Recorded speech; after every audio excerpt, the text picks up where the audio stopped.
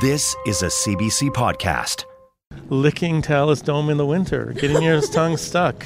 You know, what more Edmonton could you get?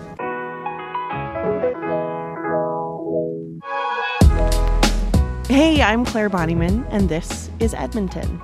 Not a lot of people think about public art in Edmonton like David Turnbull does. David, what exactly do you do? I'm the Director of Public Art and Conservation with the Edmonton Arts Council. We're sitting by a piece today that gets a lot of foot traffic. Tell me about Lunch Break. Sure. So Lunch Break is a sculpture located at the northwest corner of Churchill Square. It was done in the 1980s by an artist named John Seward Johnson. So he's actually a descendant of the Johnson & Johnson family. So the shampoos, No More Tears, all of that stuff, which is kind of ironic because every time I see Lunch Break, I want to cry. Tell me about that guy. Because, okay, when we walked up to this today, you were like, oh, and it just got cleaned. But clean is not the word I would use. No, he's covered in food and Sharpie marker, and someone tied a USB cable around his neck. Which, it does not look nice. No, it looks horrendous. It's really a shame. That side of the conservation of the cleaning, I think, is something not a lot of people think about with a piece like Lunch Break. That you mentioned, this is something that's probably more often vandalized than some other pieces. How much conservation and maintenance is going into keeping this guy looking perky? Oh, this guy needs a lot, and I think that's kind of the symptom of it being a fairly well-loved piece in the collection, too. I mean, he's approachable. He's this guy sitting on a bench. He got his lunchbox, his cup of coffee there, his toolbox. And people have, it's life-size. It's relatable. So people get up close to him. They get personal. And unfortunately, that also means expressing their love through Sharpie markers and lipstick and things like that. And in this case, someone dumped their lunch all over him as well, because he is Lunch Break. So they broke their lunch over lunch break. Their lunch over lunch break, exactly. That's right. The USB does strike me as pretty creative. What are some of the wildest ways that you've seen people make their additions, let's say, to public art? Oh, geez. I would say that with this case, some of my favorites are when the Oilers are in the playoffs. He gets covered in stickers quite a bit, temporary tattoos all over him. But we do see a lot of pieces, especially when there are new pieces in the collection that first go in. There's a little bit of a reaction to them before they start to kind of disappear into the fabric of the landscape. They get a lot of attention, and so people do carry Sharpie markers, they carry lighters, they carry lipstick and nail polish with them. So those are some of the things that are pretty common. I mean, like, what kind of products are you using on these art pieces? Well, literally glue gun in some cases. We do have trained conservators and on staff, and so we're one of the few municipalities in the country that have that. So we're pretty unique in that way, that we do make that investment up front.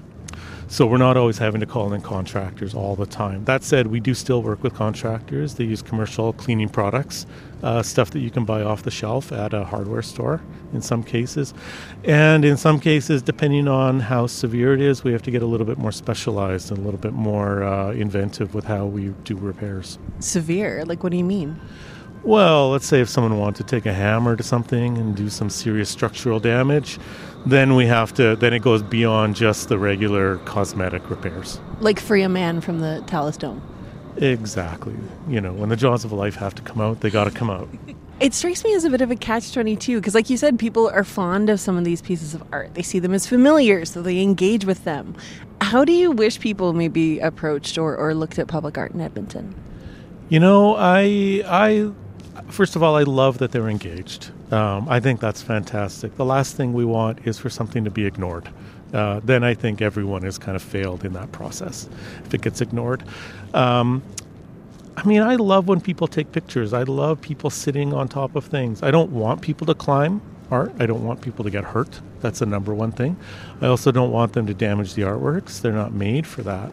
But in the case of Lunch Break, I love that, if people take family pictures with them. I love if people are just sitting there having their own lunch on the bench next to them. I think things like that are fantastic. You touched on controversy off the top. How do you react to that as someone who works in this field? It's taken a long time to really develop, I would say, a thick skin around that. Because everything that we put out there, someone will have something to say about it. Hopefully positive, often negative. Public art is one of those things where it really needs time. It really needs time for the environment to grow around it, for it to be accepted. Not everything is going to be a hit with everyone right off the bat, and we know that. But that's no different than architecture or anything else that's new in our environment, right? Right across the square from us, we're looking at the public library, and there was a lot of criticism around the design of that. But look at how the library has embraced this as their new identity, right? And I think that people do as well when you take that kind of an attitude. David sent me a picture of lunch break later that afternoon. He was squeaky clean, which is really impressive, honestly. Edmonton is covered in these pieces of art and design, murals and phrases. You have where David works, the Edmonton Arts Council, and those more official city public art installations. But there are a lot of private and public murals and pieces that go up, especially downtown. One of the most prominent walls in the area around Churchill Square went up in 2016. It's the Wall of Encouragement on the north face of Melcor's 100 Street Place building. You might recognize it better as this. Take a risk. It's the most Edmonton thing you can do. Well, to find out more about that mural... That's former Radioactive host Portia Clark. Back in 2016, she spoke with Chris Gusson of Make Something Edmonton and Nicole Forsyth of Melcor about the Wall of Encouragement. Make Something Edmonton was a community building initiative run out of the Edmonton Economic Development Corporation, which we now know as Explore Edmonton. They had a partnership with Melcor, a real estate developer, and it turned into these 13 words spelled out in 8-foot-tall letters. Edmontonians love the city, but we don't necessarily know how to articulate that in a cohesive way. Mm-hmm. So this goes all the way back to then. And since Make Something Edmonton launched, we've been working a lot with grassroots, with people all over the city. And we've got now over 1,400 projects up on our site. But this mural is a way of it coming full circle to show how the business community can be involved in sharing the Edmonton story. And so Melcor actually saw the potential in their wall. They decided to approach us, and then we had a lot of these ideas already pre-cooked to discuss with them. Oh, really? Well, it is a great wall. Nicole, tell us more about why you wanted to get involved and offer up your building and that north-facing wall, which is so prominent for something like this. Yeah, we saw that blank wall as a potential canvas that we could use to make a statement to Edmonton that is not only about Edmonton, but to encourage Edmontonians to do something that we really identify with as being who we are as a city and also who we are as a company at Melcor. And so you could have gone with the idea of, in terms of the art, making a mural in a traditional sense, but this is actually a quote or a motivator, and you're calling this the Wall of Encouragement, I think is how you're phrasing it. Why is that? Why does it speak to that particular quote? Going back to our roots and our history as a company and as a city, we wouldn't be where we are today if our founders and our predecessors hadn't taken many risks along the way. So I think that's a large part of it. Also, one of our founders, or not our founder, but our second leader, he's quoted as saying, successful professionals are not born, they're made. And all they need is honesty and integrity and the ability to try. And take the risks, I guess. Risk. Trying is taking a risk. Yeah. And so how did the man who made the designer who made that, when did he get involved and you decided to go with the quote and the large letters, Clay Lowe, I think is his name? Yeah, that's right. Clay Lowe, and he's on the side of the building still right now. He got involved last year. We've been planning this for a while, actually, because this is quite a large-scale project. And we had a selection of phrases already. So we had things like, take a risk, it's the most Edmonton thing you can do. What are you making? How can we help?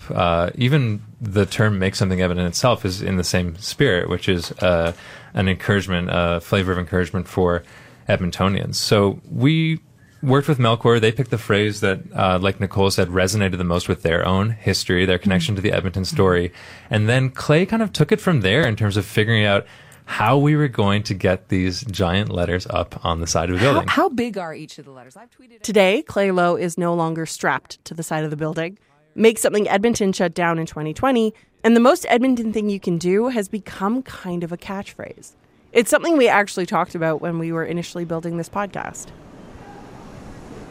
So I met up with Clay, creative director and designer at his own firm, to talk about this piece, its reception, and why it really matters what we put up on the wall of our city and how we do it. Clay? Hey, I thought it was you, but I was like, I don't know. That's all good. Nice to Hi. meet you. It was pretty cold outside that day, so Clay and I actually met at the EPL Stanley Milner branch. On the third floor, we grabbed a couple chairs on the southwest side, where there was a huge window facing right out at the mural.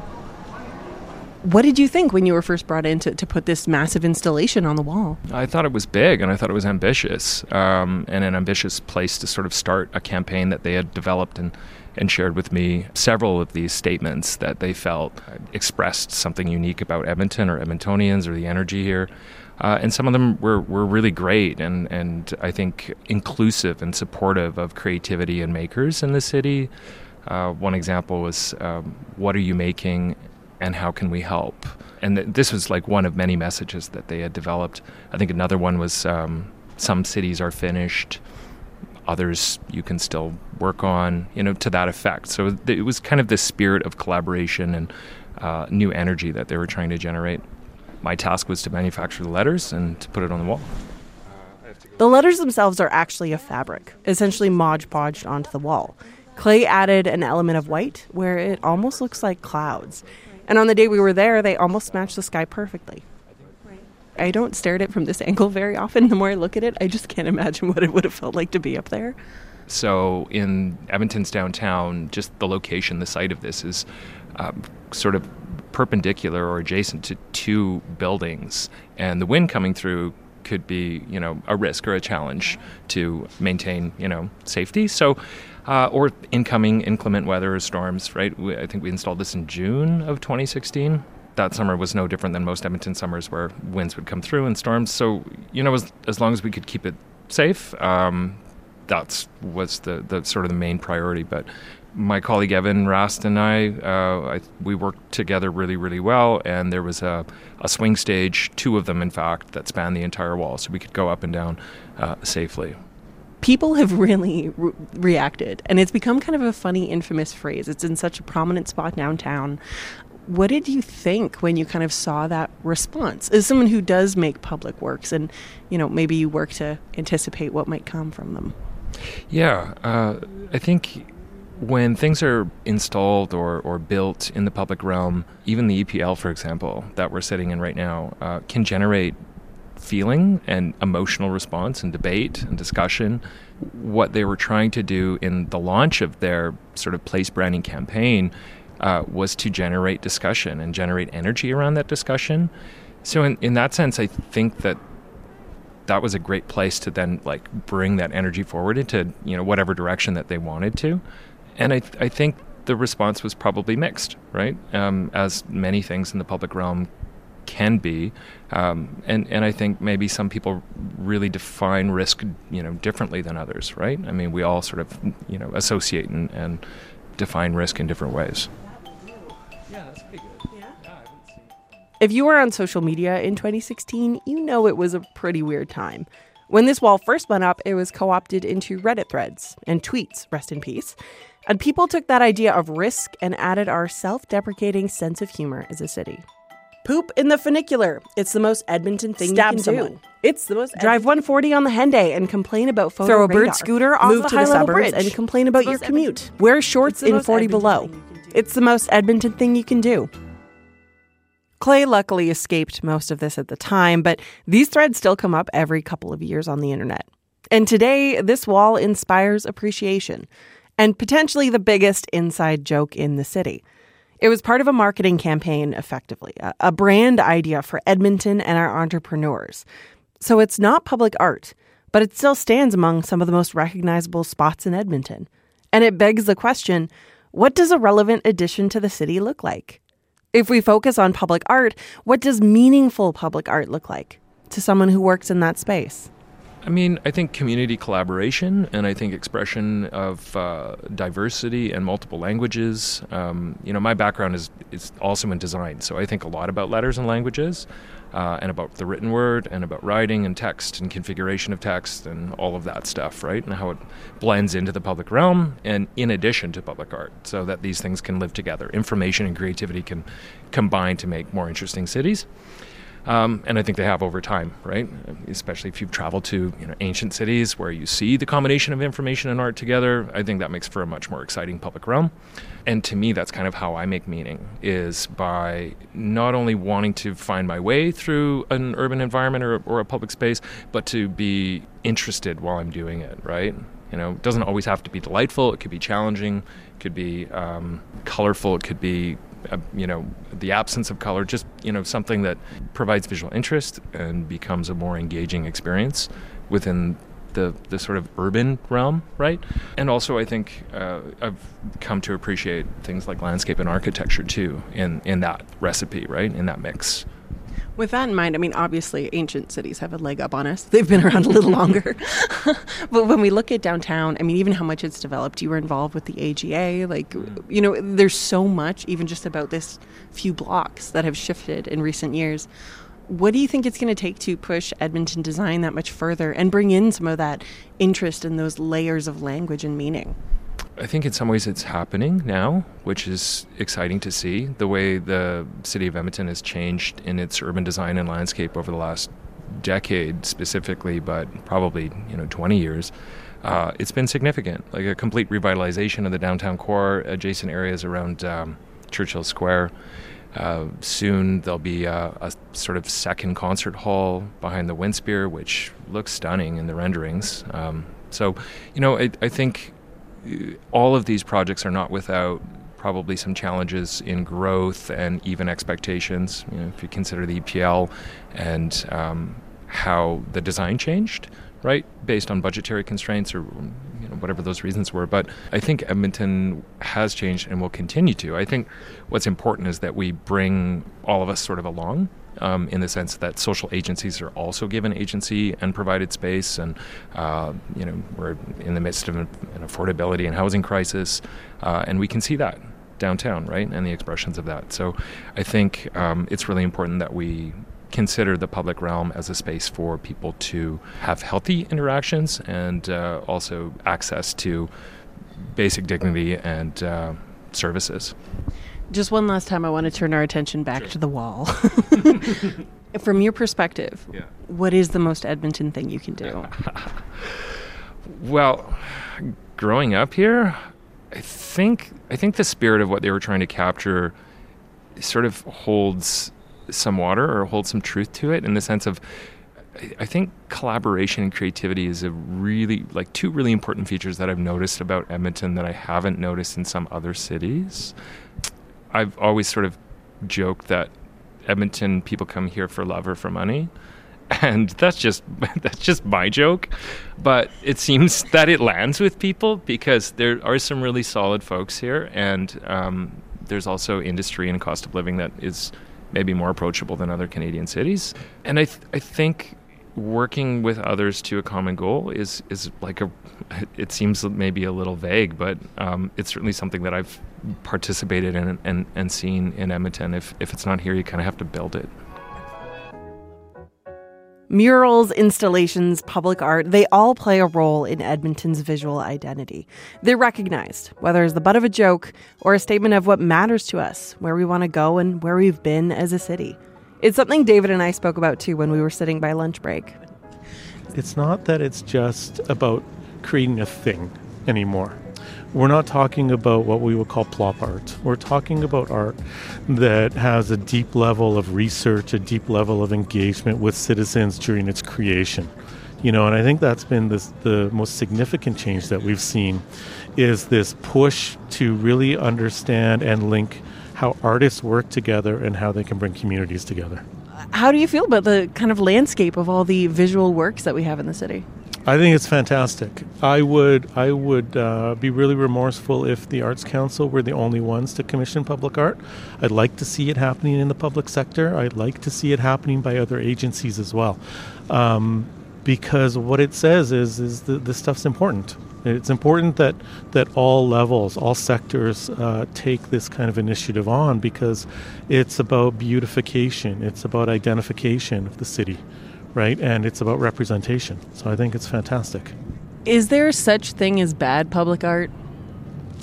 I think there's such thing as bad art, and public art is just one more form of art. What makes bad art?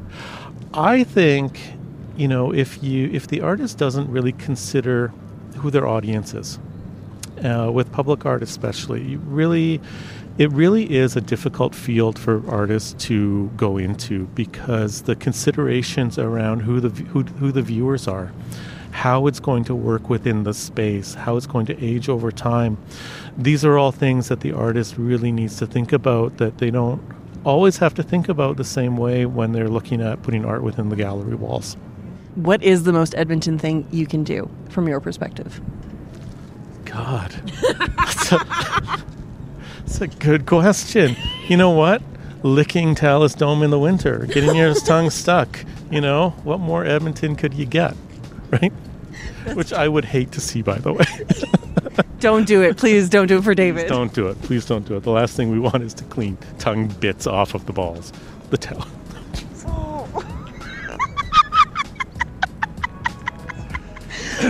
Off of Talus Dome. Yeah. This is Edmonton is a local podcast from CBC. And our team this week is Leslie Goldstone and me, Clare Bonnyman. This is Edmonton is recorded on Treaty 6 territory, the traditional gathering place of the Cree, Saulteaux, Blackfoot, Métis, Dene, and Nakota Sioux. Leave us a rating or a review wherever you download the show, and you can find us wherever you get your podcasts.